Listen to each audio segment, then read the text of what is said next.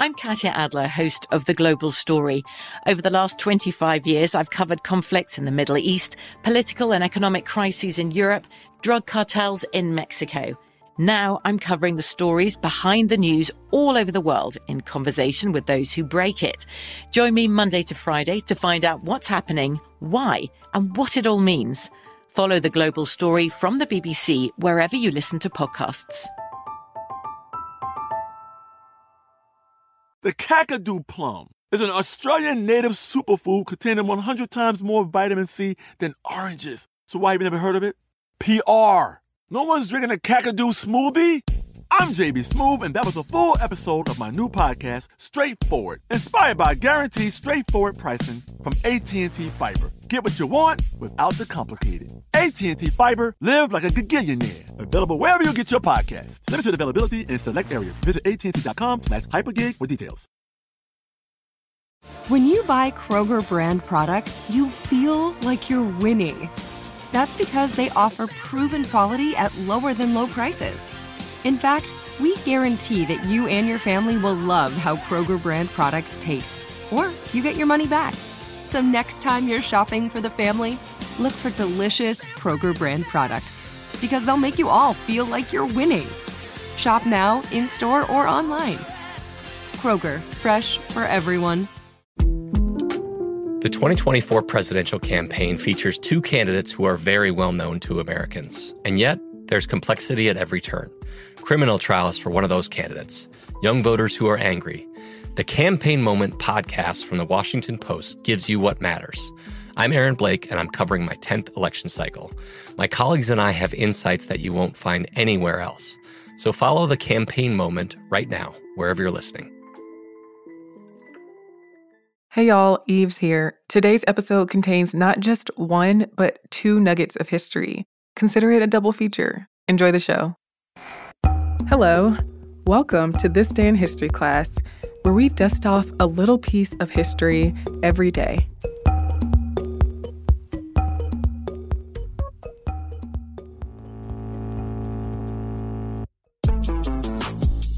The day was May 6th, 1884. Katie Sanduina was born Catherine Brumbach in Vienna, Austria, to Philippe and Johanna Brumbach. Katie would go on to become a popular strong woman who wowed her audiences with feats like lifting horses. Katie was born into a circus family. Her mom and dad were circus performers, standing at about 6 feet tall and 6'6", respectively. When Katie was 2 years old, she was already holding handstands.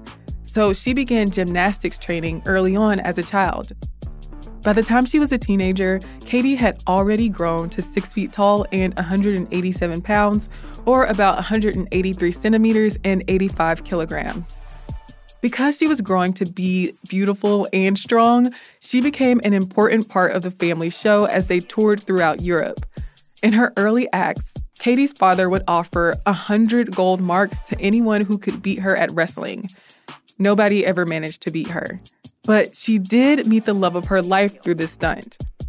When she was 16, a 19-year-old acrobat named Max Heyman took on the challenge of wrestling Katie in the hopes that he would get some publicity and cash.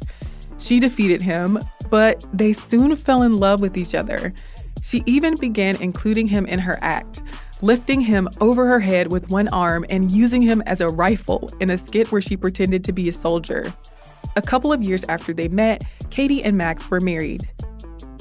Max and Katie, also known as the Lady Hercules, split from the family circus and left Europe for the United States in the early 1900s. Part of Katie's act was to challenge people to beat her at lifting progressively heavier weights. One formidable challenger was Eugene Sandow, a famous bodybuilder. They made it up to 300-pound weights. Katie lifted the load over her head, but Sandow could only lift it to his chest. Katie had beaten a leading strongman, and because she had, perhaps out of jest or tribute, Katie changed her last name to Sanduina, a female derivative of Sandow.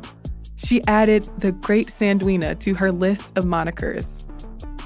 As Katie beefed up her strongwoman act, She began amazing her crowds by breaking iron chains, bending iron bars, juggling 30-pound cannonballs, balancing a revolving merry-go-round with several adults on it on her chest, acting as the foundation of a bridge over which several people and a horse would pass, and lifting a half-ton cannon on her back or chest.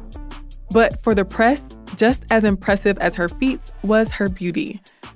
One 1911 article by Kate Carew in the San Francisco Examiner said the following of Katie. She is as majestic as the Sphinx, as pretty as a Valentine, as sentimental as a German schoolgirl, and as wholesome as a great big slice of bread and butter.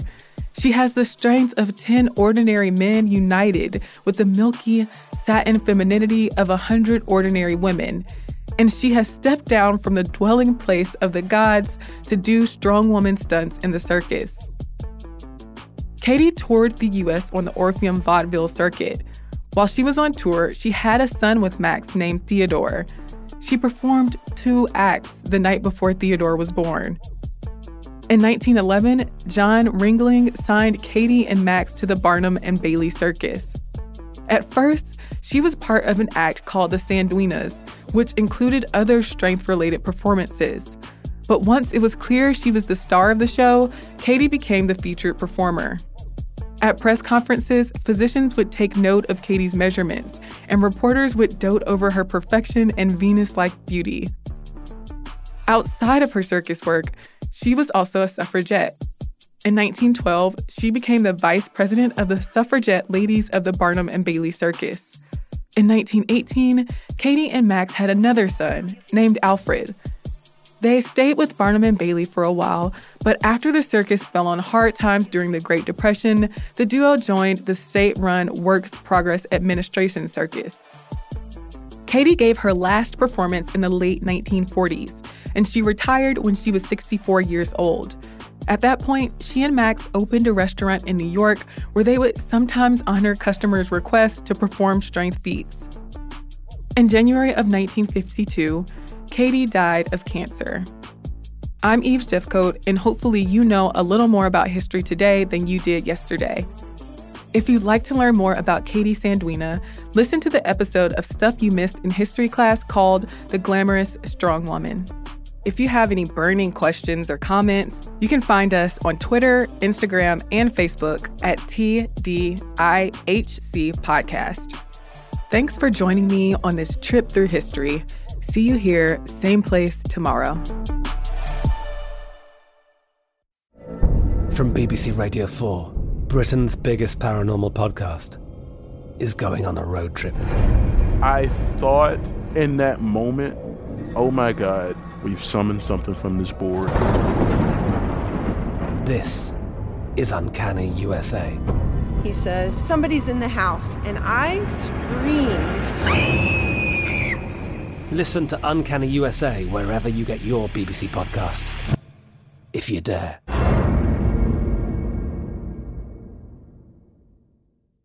Today I'm going to give you some straightforward advice on how to deal with naughty kids. How about instead of timeouts, time-ins? Time for you to start paying some bills. I'm JB Smoove, and that was a full episode of my new podcast, Straightforward, inspired by guaranteed straightforward pricing from AT&T Fiber. Get what you want without the complicated. AT&T Fiber, live like a gigillionaire. Available wherever you get your podcasts. Limited availability in select areas. Visit AT&T.com/hypergig for details. Xumo Play is your destination for endless entertainment. With a diverse lineup of 350-plus live channels, movies, and full TV series, you'll easily find something to watch right away. And the best part? It's all free. Love music? Get lost in the 90s with iHeart 90s, dance away with hip-hop beats, and more on the iHeartRadio music channels. No logins, no signups, no accounts, no hassle. So what are you waiting for? Start streaming at play.xumo.com or download from the app and Google Play stores today. All you can stream with Xumo Play. The 2024 presidential campaign features 2 candidates who are very well known to Americans. And yet, there's complexity at every turn. Criminal trials for one of those candidates. Young voters who are angry. The Campaign Moment podcast from the Washington Post gives you what matters. I'm Aaron Blake, and I'm covering my 10th election cycle. My colleagues and I have insights that you won't find anywhere else. So follow the campaign moment right now, wherever you're listening. Hello, everyone. I'm Eves, and welcome to This Day in History class, a podcast where the past becomes the present.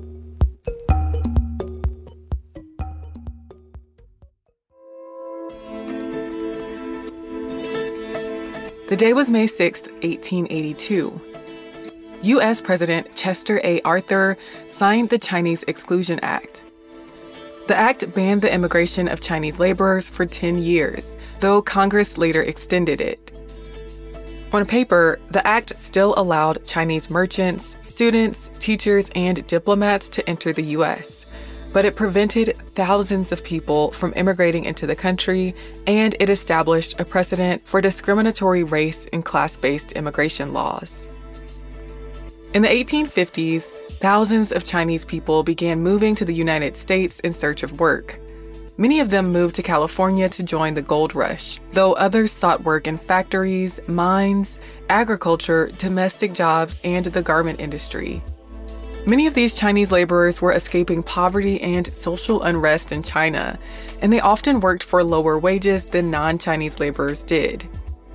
As more Chinese immigrants began taking low-wage jobs in the U.S., non-Chinese laborers began to resent the competition they created in job markets.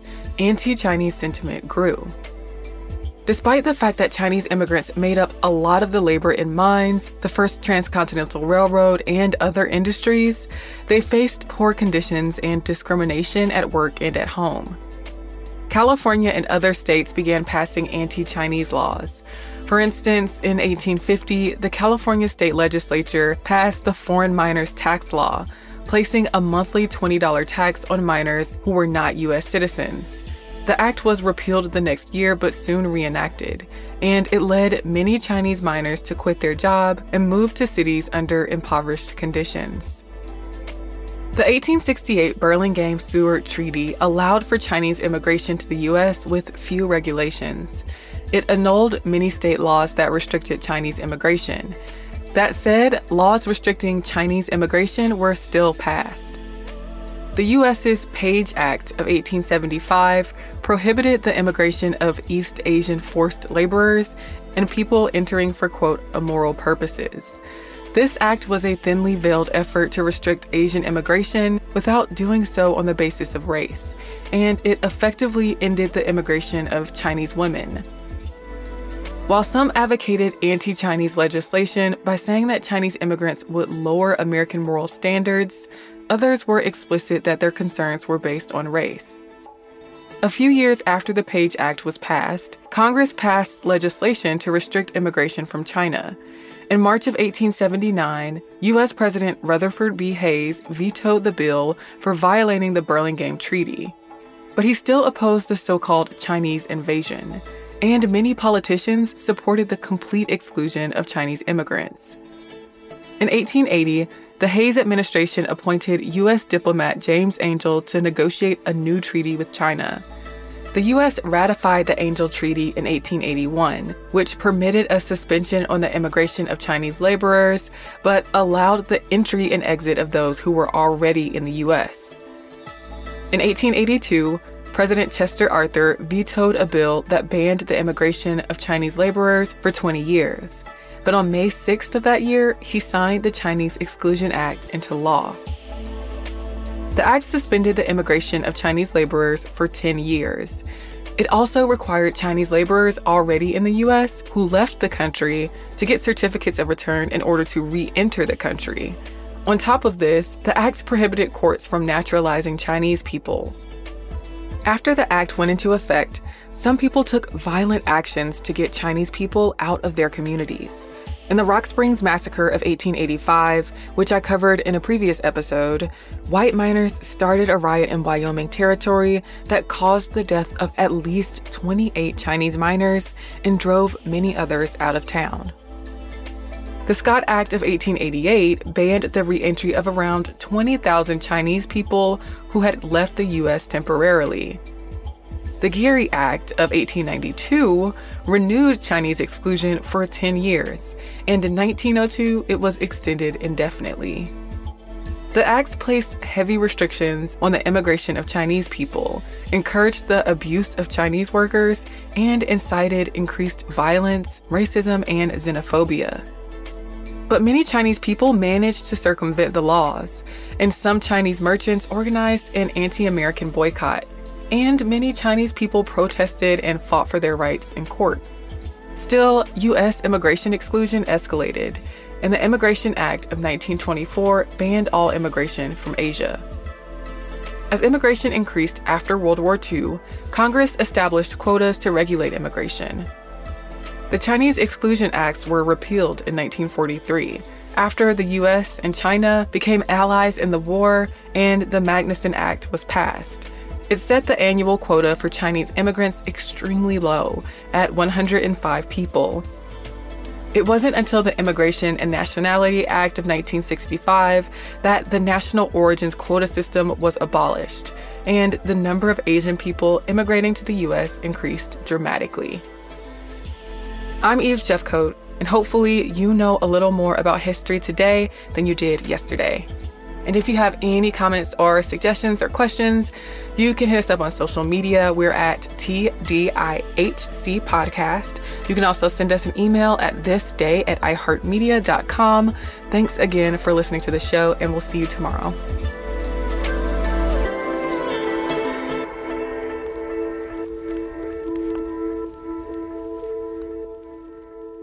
For more podcasts from iHeartRadio, visit the iHeartRadio app, Apple Podcasts, or wherever you listen to your favorite shows. I'm Katya Adler, host of The Global Story. Over the last 25 years, I've covered conflicts in the Middle East, political and economic crises in Europe, drug cartels in Mexico. Now I'm covering the stories behind the news all over the world in conversation with those who break it. Join me Monday to Friday to find out what's happening, why, and what it all means. Follow The Global Story from the BBC wherever you listen to podcasts.